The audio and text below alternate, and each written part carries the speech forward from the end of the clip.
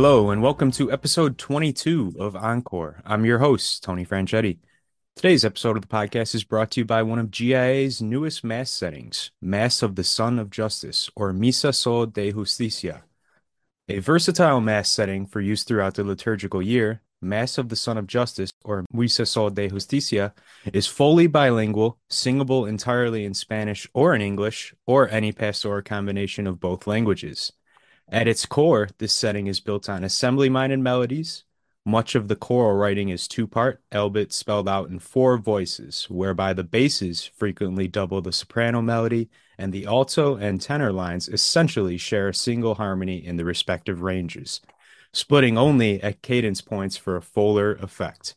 Optional descants and divisi further expand the voicing possibilities.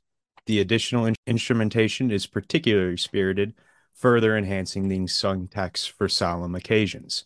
Son of Justice is a term used to reference Christ with respect to his second coming, as found in the ancient O antiphons. This title appears in the lectionary among the Alleluia options for the Common of the Blessed Virgin Mary and is in fact assigned to the feast of Our Lady of Guadalupe, celebrated within the Advent season. As such, the music is Advent-like in nature, joyful, and filled with hope. And with that, I'm excited to welcome on today's guest. He is music teacher at St. Mark's School in Venice, California, and he is a new colleague of mine. He has recently joined the staff here at GIA and the associate editor for Spanish and bilingual resources. Julio de León. Julio, thank you so much for taking time to meet with me today. It's great to have you on the show, especially for Hispanic Heritage Month here. So super excited. How are things going with you? Thank you, Tony. I am beyond excited too to have been invited to this podcast and to have the wonderful opportunity, as you said, during Hispanic Heritage Month, to speak to our listeners and to just share a little bit about me and the work that I've been doing, throughout the years in ministry. I'm doing fine. I'm in the middle of teaching day, but it's wonderful to meet with you and to have this space to share. Definitely. We appreciate you being so flexible, and we promise we won't keep you too long for sure. So we'll jump right into it. First question I got, just kind of a little bit of question about your background, get to know you better. Can you just tell us a little bit about your roots and upbringing, kind of how you got to where you are today? Sure. I was born and raised in El Salvador. That's a country in Central America. I grew up in a Catholic family. I attended a Catholic school too, since kindergarten all the way up to high school. The way a lot of institutions are designed in El Salvador, Hmm. especially if they're Catholic, they offer elementary, middle school, and high school education all in one campus. So that was the case for my school. I attended the same school all throughout those years, fully Catholic. And, as a child, I also became an altar server at the age of 7. Hmm. And I stayed in that ministry for a total of 10 years. Later in life, as a young person, I started to get involved with youth groups.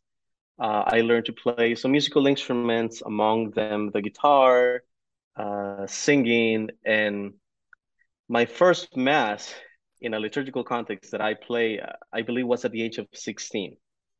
And I remember it was a choir made up of some classmates from the same school, and our director was actually a Franciscan nun.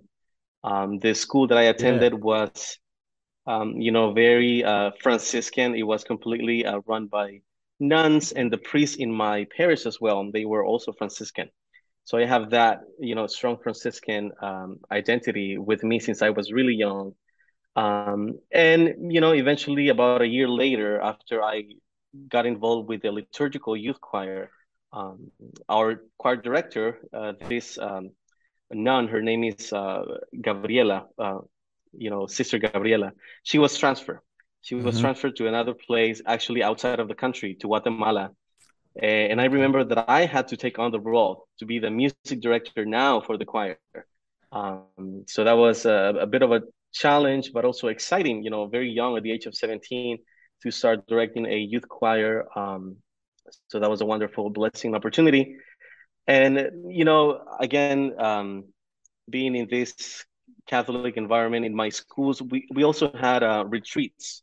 Hmm. And one of the ways that that's one of the ways that I got to encounter Jesus and God through something called the charismatic movement. And that's a very vibrant group, especially among Hispanics in Latin America and here in the US as well. Hmm. But I had my first retreat at the age of 12, and that's how a process of conversion and metanoia began for me at a very young age at 12. I eventually became involved with that youth group, playing also with their music ministry as a timbal player, percussionist. We had many, events, retreats, and it was just a fun time to share music and faith as a young person. And just to kind of close, this the answer to your question, I want to also mention that in regards to music, my upbringing and my roots are based on the oral tradition. Hmm. So I learned to play musical instruments by ear, and I Oh, was wow. taught by friends and uncles and free classes, and things like that. Yeah. So everything that I observed through music and that I learned at that age was just by ear, not, within the written musical Right. standards of Western music. So that was my upbringing, which I think added a lot of value and really, has enhanced, I would say, my musical expression. Definitely. Having that side of understanding music, not by the note on a page, but trying to basically what like trying to Like Uh, feel the music oh, if you could. Yeah, exactly. kind of. Feel the Yeah. music. Right. Yeah, feel the music. And of course, there were some elements of musical theory with it. I Hmm. mean, I knew, about chord progressions and minor, major keys, things like that. But most of it was just by ear. Wow. So that's how I got into music. Yeah. Yeah. When did you come over from El Salvador? I came to the US in 2006. Okay. Awesome. Yeah, so you've been Hmm. been here a while for sure. Awesome. So very cool. That's just super interesting to hear for sure being, just hearing and being able to kind of, learn that music. That's impressive, definitely. As I mentioned before, when we introduced you, you're, of course, you recently joined our staff here at GIA. We're very glad to have you. So, can you just talk a little bit about the process of, how you came to join our staff and just what it's been like, working closely with Peter Kolar so far?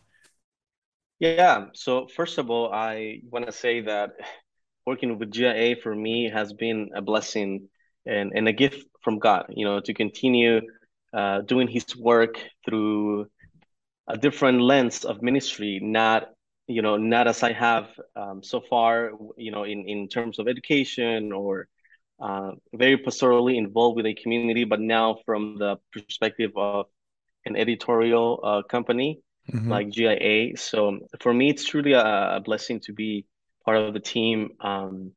I've come to know Peter actually not for too long.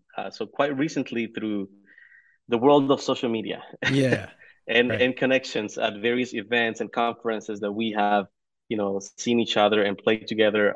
We actually just returned about 2 weeks ago from a conference called ANFE, which is an association for Hispanic music ministers of the East side of the country. Hmm. So that was a very nice event, where I got to interact with pastoral musicians from the East, Hispanics, of course, and got to know Peter a little more, work closely with him, and understand GIA's products in Spanish and bilingual and all of that. So far it's been a great blessing, and I'm super excited to see where it's going to Definitely. continue. Nice introduction going to the conference like that, being out on the road, seeing things firsthand. Next question, kind of go right off that. Can you give us a sneak peek? You don't have to spill too many beans if you don't like to, but of some of the projects that you'll be working on. Yeah, we have with Peter we have been working on a collection of songs called El Rosario Musicalizado, which is setting music to the Rosary. Excellent. And this is by composer Rafael Moreno. Right. So we've been busy with Peter putting all the songs together, transcribing some of the music, finalizing some details here and there in the engraving process of it. So that's been a project that we are kind of finalizing as of now.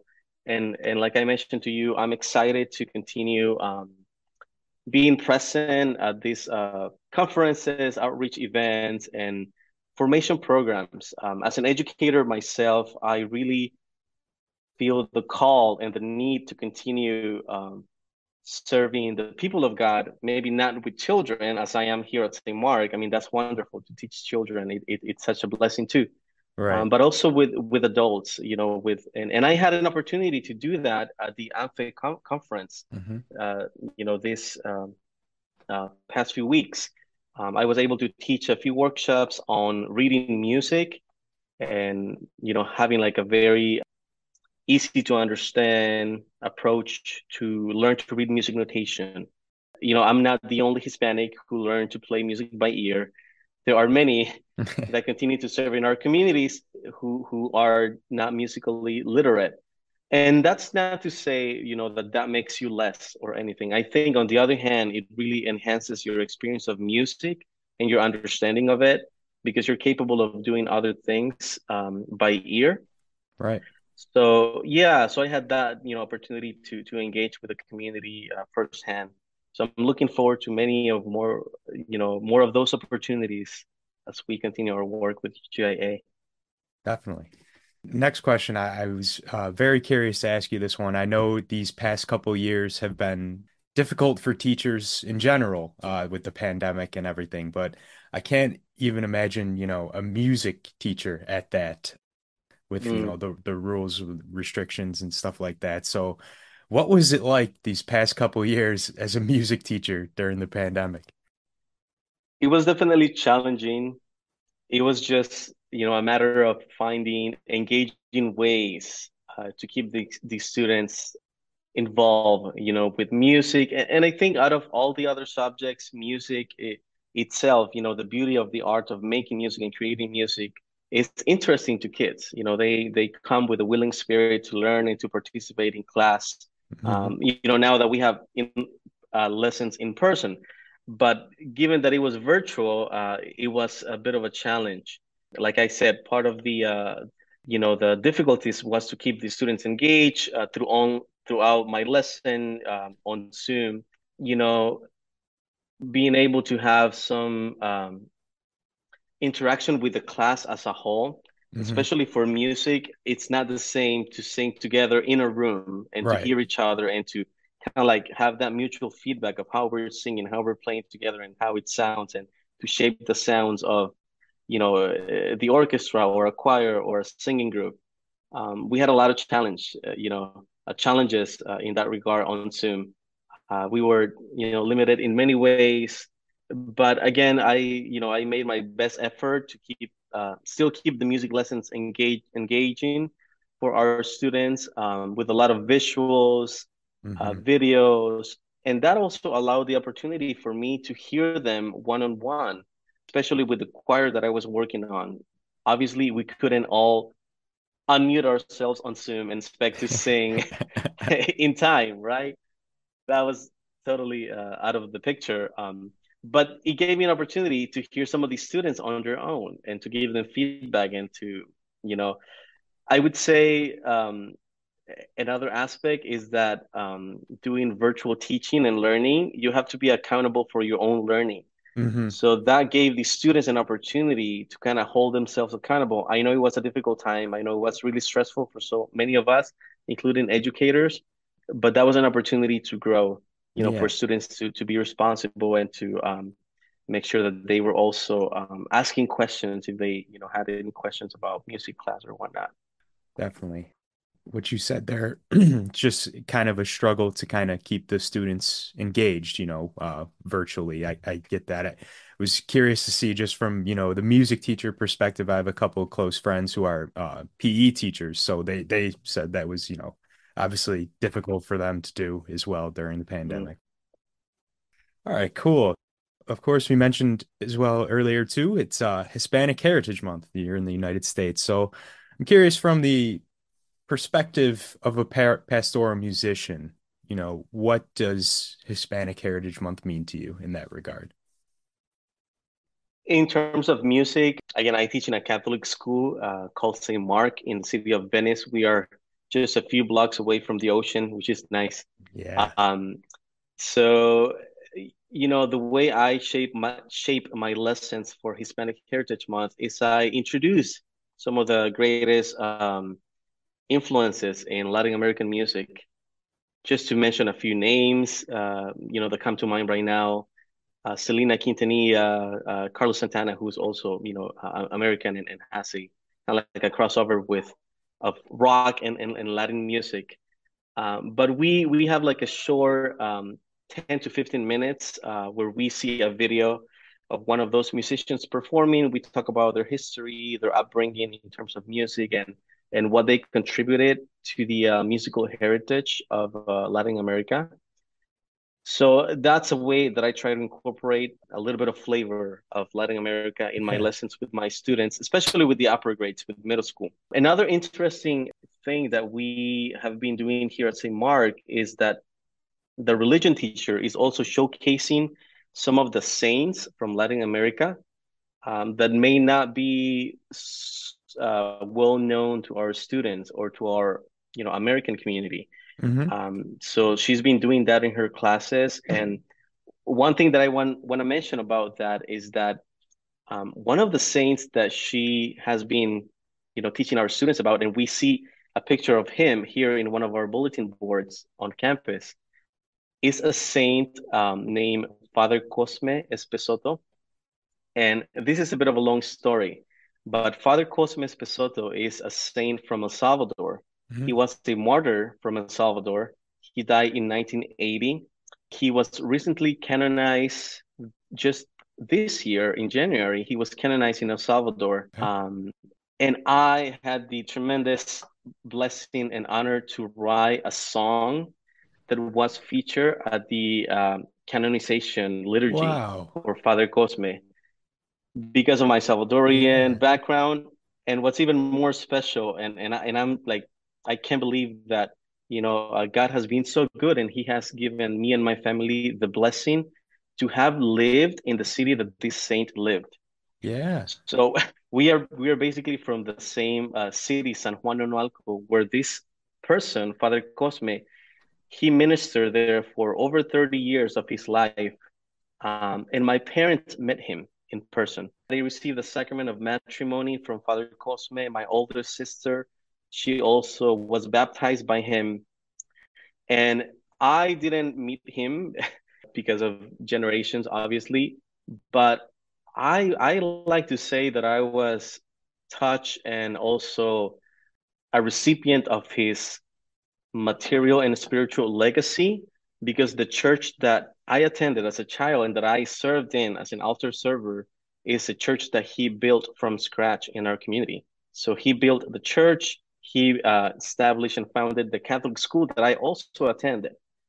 So I have, received also a lot of those blessings because of the ministerial work of Father Cosme and having been asked to write this song in his honor, honoring his life and his legacy, it's truly an honor. So Very I'm special.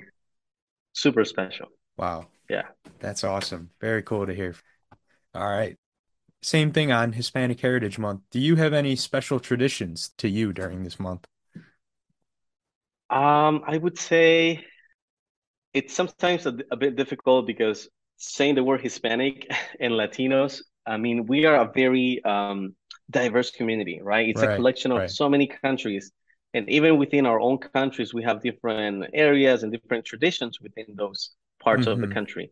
I know that we celebrate our independence on September 15, and that marks the beginning of Hispanic Heritage Month here in the US. But for me, I would say it's like a year-long celebration Yeah. of our heritage, through the music, through the food, through the culture, and in a pastoral setting, of course, playing mass masses and other liturgical events with the Hispanic community. It's a nice way to still remain connected to my roots and to my language, which is Spanish. Something I didn't mention is that when I emigrated from El Salvador to here in 2006, I had to learn the Right. language from scratch. So I didn't even know how to put together one single sentence in English. Hmm. So that was a process, a process of learning. Also, the process of learning music was also very challenging, but I had a really great music teacher in high school that encouraged me and he inspired me more than anything. I would say that he was a great inspiration, something that kind of led me to become a music teacher myself. I found a lot of great inspiration in him. And but all in all, I also want to mention that it was through God's um, providence, that we have been on this journey of yes, some difficulties and some struggles along the way, especially in my first few years here in the US. Coming alone and without my immediate family, my parents had to stay back, and I decided to come here by myself. Hmm. So it was a difficult transition, but nonetheless, I remain rooted to my faith. My first week that I came, I looked for a parish and I started attending that parish. I joined an adult prayer group. I was very young, I was still 17. Hmm. But that parish did not have a youth group. So I decided to join the adult prayer group in the Hispanic community. And, being there, I found a lot of hope and warmth from the community. And it's been a journey of learning, like I said, but also developing your faith and being reassured that God is with you. Literally how it says in the Bible, He's going to be there with you all the days, no Yeah. matter what. So, That's yeah. excellent. Excellent story for sure. And an inspiring story as well. Very cool. Great. So we'll get you we'll do a couple casual type of questions here and then we'll get you back to class there. So all right. So, next one I got for you. This is the we call it the pick one segment. So in this segment, I'll give you a choice of two things. Out of those two things, you pick your favorite of the two and give me a brief explanation as to why you chose that as your favorite. All right. First one, Pepsi or Coke? Pepsi. Pepsi. Okay. I don't know why. I just love the flavor of Pepsi. It's That's not as yeah. strong as Coke. It's a little sweeter. That's right. It's a little Yeah. sweeter and a little lighter. Yeah. And Yeah, I'd yeah, agree. I just love Pepsi. All right. Steak tacos or tacos al pastor? Ooh, al pastor. Al pastor. Yeah. Yeah, al pastor with the pineapple pieces. That's the Ooh. best. Okay. Very good. Yeah, Dogs or cats? definitely dogs. I mean, I love all animals. They're Right. they're great and beautiful part of God's creation. But I'm a dog person myself. We have a pet named Coco with my wife. Who's also been part of this whole journey of faith. I didn't really have a place in our conversation to speak about her, but she's also Leslie has been a great support in my journey of faith, and I wouldn't be here if it was not for her love and support. And yeah, we do have a pet, a dog, so definitely a dog person. What kind of dog is Coco? It's a Maltipoo. Oh, okay. Yeah, yeah, He's two yeah. years old, super cute. Awesome. No, Yeah, I agree with you there. I'm a big dog person as well. Next one, iPhone or Android? iPhone. I think it's iPhone. just way more practical. It's more reliable in many ways. You can connect with all your devices and Right. sync things, and yeah, I would definitely agree with iPhone. you there. I think obviously the majority of people are iPhone people, but the Android users are very loyal to Android, and Hmm. they'll, last one, a California kind of theme question where you live, in Venice, not too far from LA. LA Dodgers or LA Angels? Dodgers, I Yeah, would I was say. gonna say, yeah, Yeah, Dodgers. definitely. It's hard to argue with the success that they've had the last few years for sure. Okay. Yes. All right, so one last question. We'll get you out of here. Appreciate you again for taking the time to join me between your teaching periods there. So, last one, just a casual question. what are your hobbies that you like to do when have some free time away from the classroom? I love to draw. Oh, Um, okay. I highly consider, becoming an art major, or designer for that matter. Yeah, I really love doing that. When I was in high school, I took some APR classes, which I enjoy very much. So yeah, that's what I enjoy. Whenever I do have some free time, I love, sketching some things on paper with some art materials. Awesome. All right, Yeah. we are done. Thank you again, Julio. I really appreciate it. I had a blast. This Thanks, was Tony. fun. Yeah. You Me too. you have a good rest of the day and yeah, I'll be in touch. Talk to you soon. I Yeah, appreciate it, great man. meeting you. You too, Thanks, buddy. Tony. Take care. Anytime. Bye-bye.